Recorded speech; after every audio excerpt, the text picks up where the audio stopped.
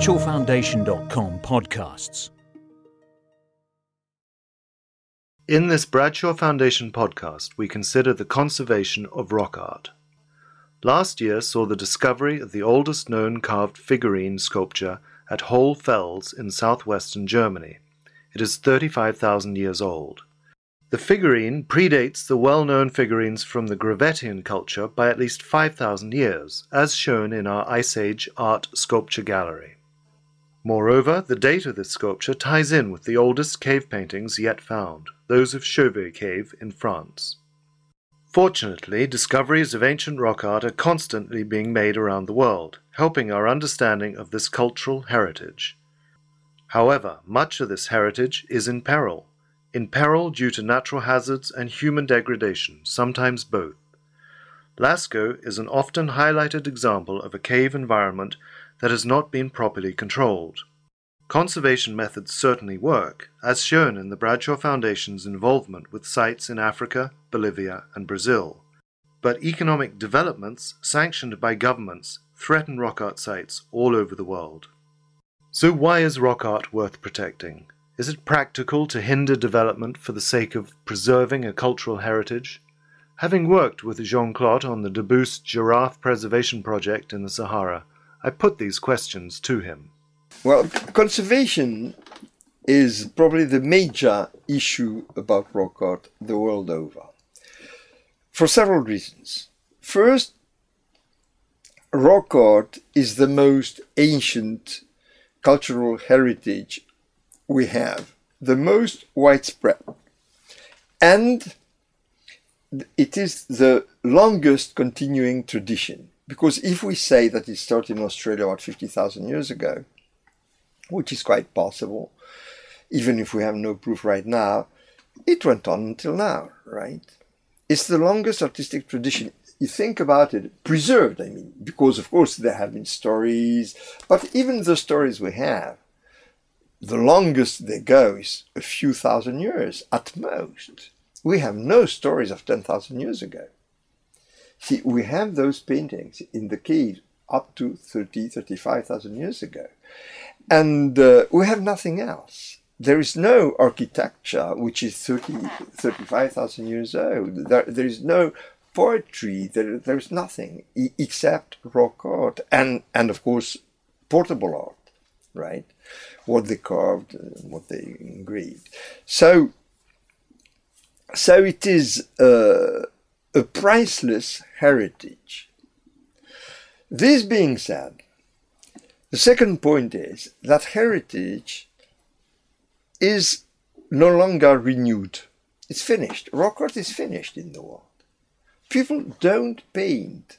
There are a few tiny examples here and there. For example, the Dogons in Mali at the Bandiagara cliffs.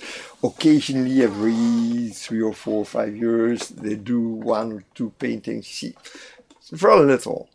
It's very important, of course, but worldwide, it's very little.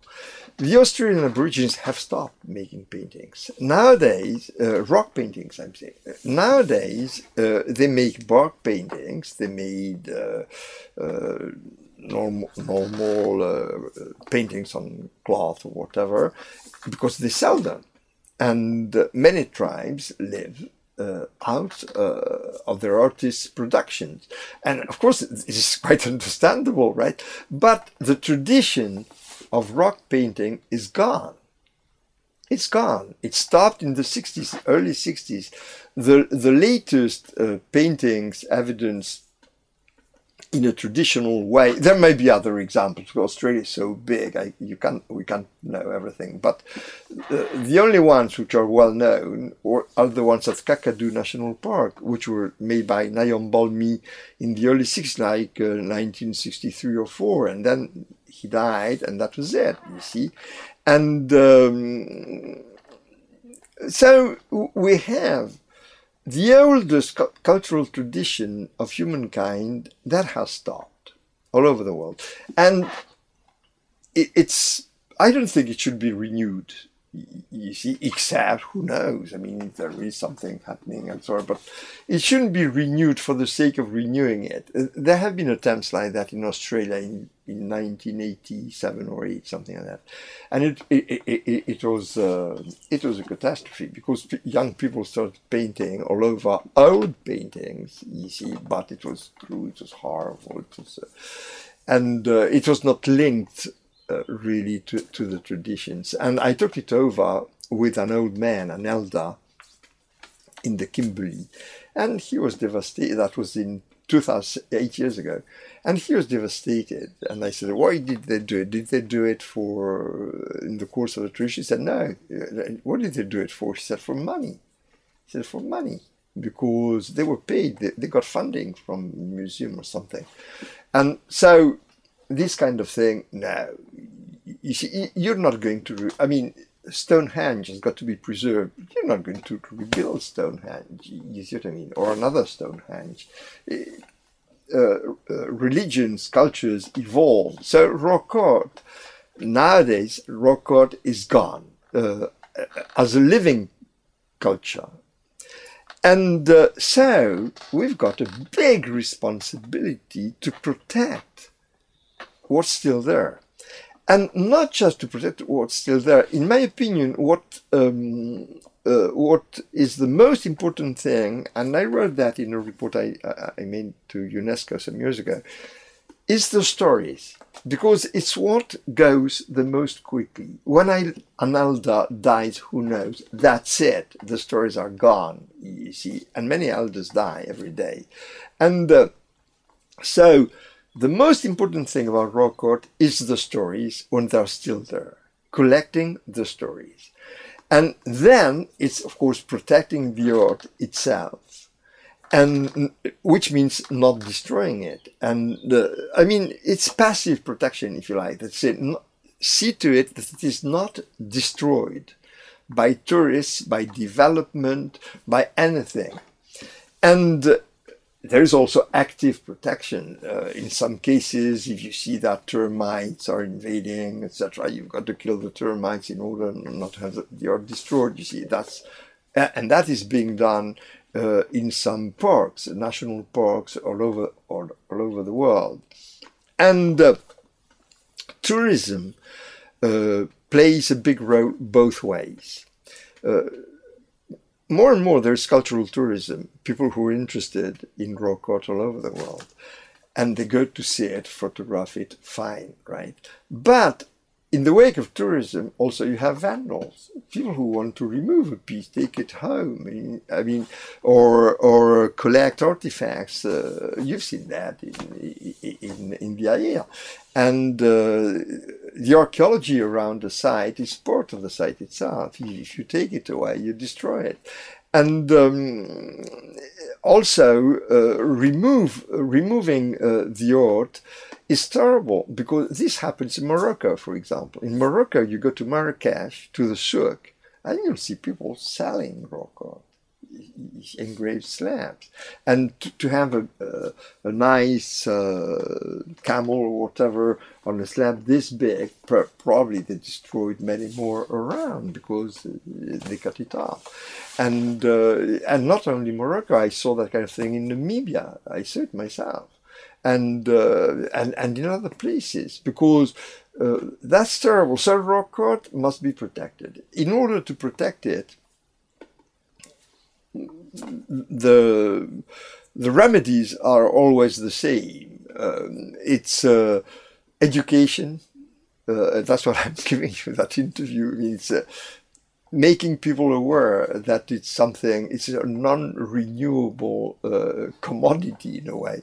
Is non-renewable, and because it's not protected, preventing horrible projects. I mean, my colleagues have been fighting in Australia and losing the battle against Woodside Petroleum, because when you're in fact of big money, you have very little chance of winning.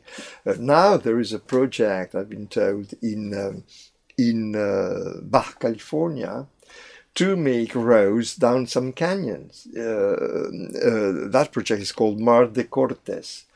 And all those projects have very good reasons. You see, they say, well, if we have a road down some of the canyons, we bring lots of tourists, and so the people who lead very poor and difficult lives are going to profit by it. And that's probably true, you see. But those canyons have been untouched forever. The paintings were made thousands of years ago, like 5, 6, 7,000 years ago, in pristine environments. If you have a road there, you have a road, so the road is going to destroy the environment. You have electric posts and electric lines, and you have parking lots, and you have shops, and you have filling stations, etc. It's going to be destroyed. It's one of the, and it's on the World Heritage List. It's one of the few places in the world which has been untouched forever, for thousands and thousands of years. I mean, destroying the landscape is a crime. I mean, as it is a crime to destroy the rock art. I mean, the two are intertwined. If you destroy the environment, that's it. I mean, the rock art is no longer valuable. It loses it all. So that's where education and also the press and books, etc., TV, whatever, may play a part in making people aware and putting pressure on the government, because politicians are always the same. They're the same in Mexico as they're in France or England or whatever. And what they see is that, yes, I mean, a road will bring money. You see, it will bring money to bring tourists. The people will live better, etc. So probably the people there, I don't know. I've not talked with them, but they may be in favor of it for all I know. But it will be a big catastrophe for the art.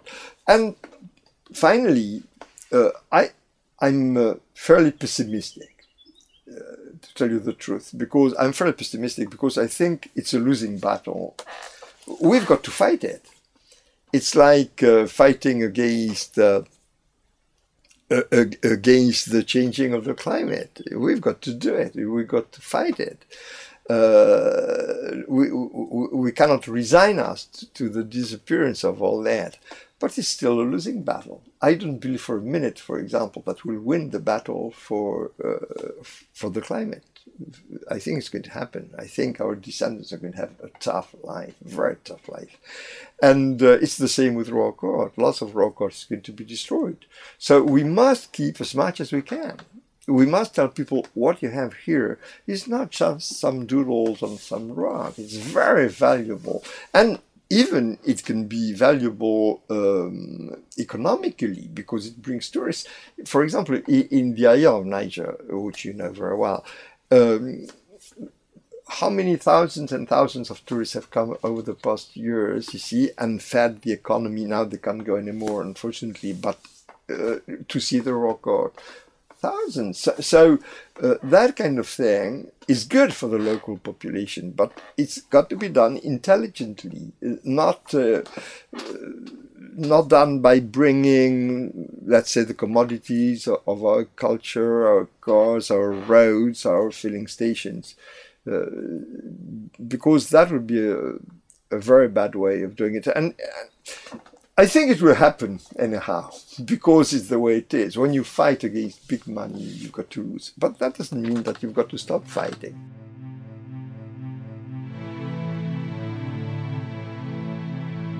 To find out more about rock art and cave paintings and the world of our ancestors, visit our website at www.bradshawfoundation.com.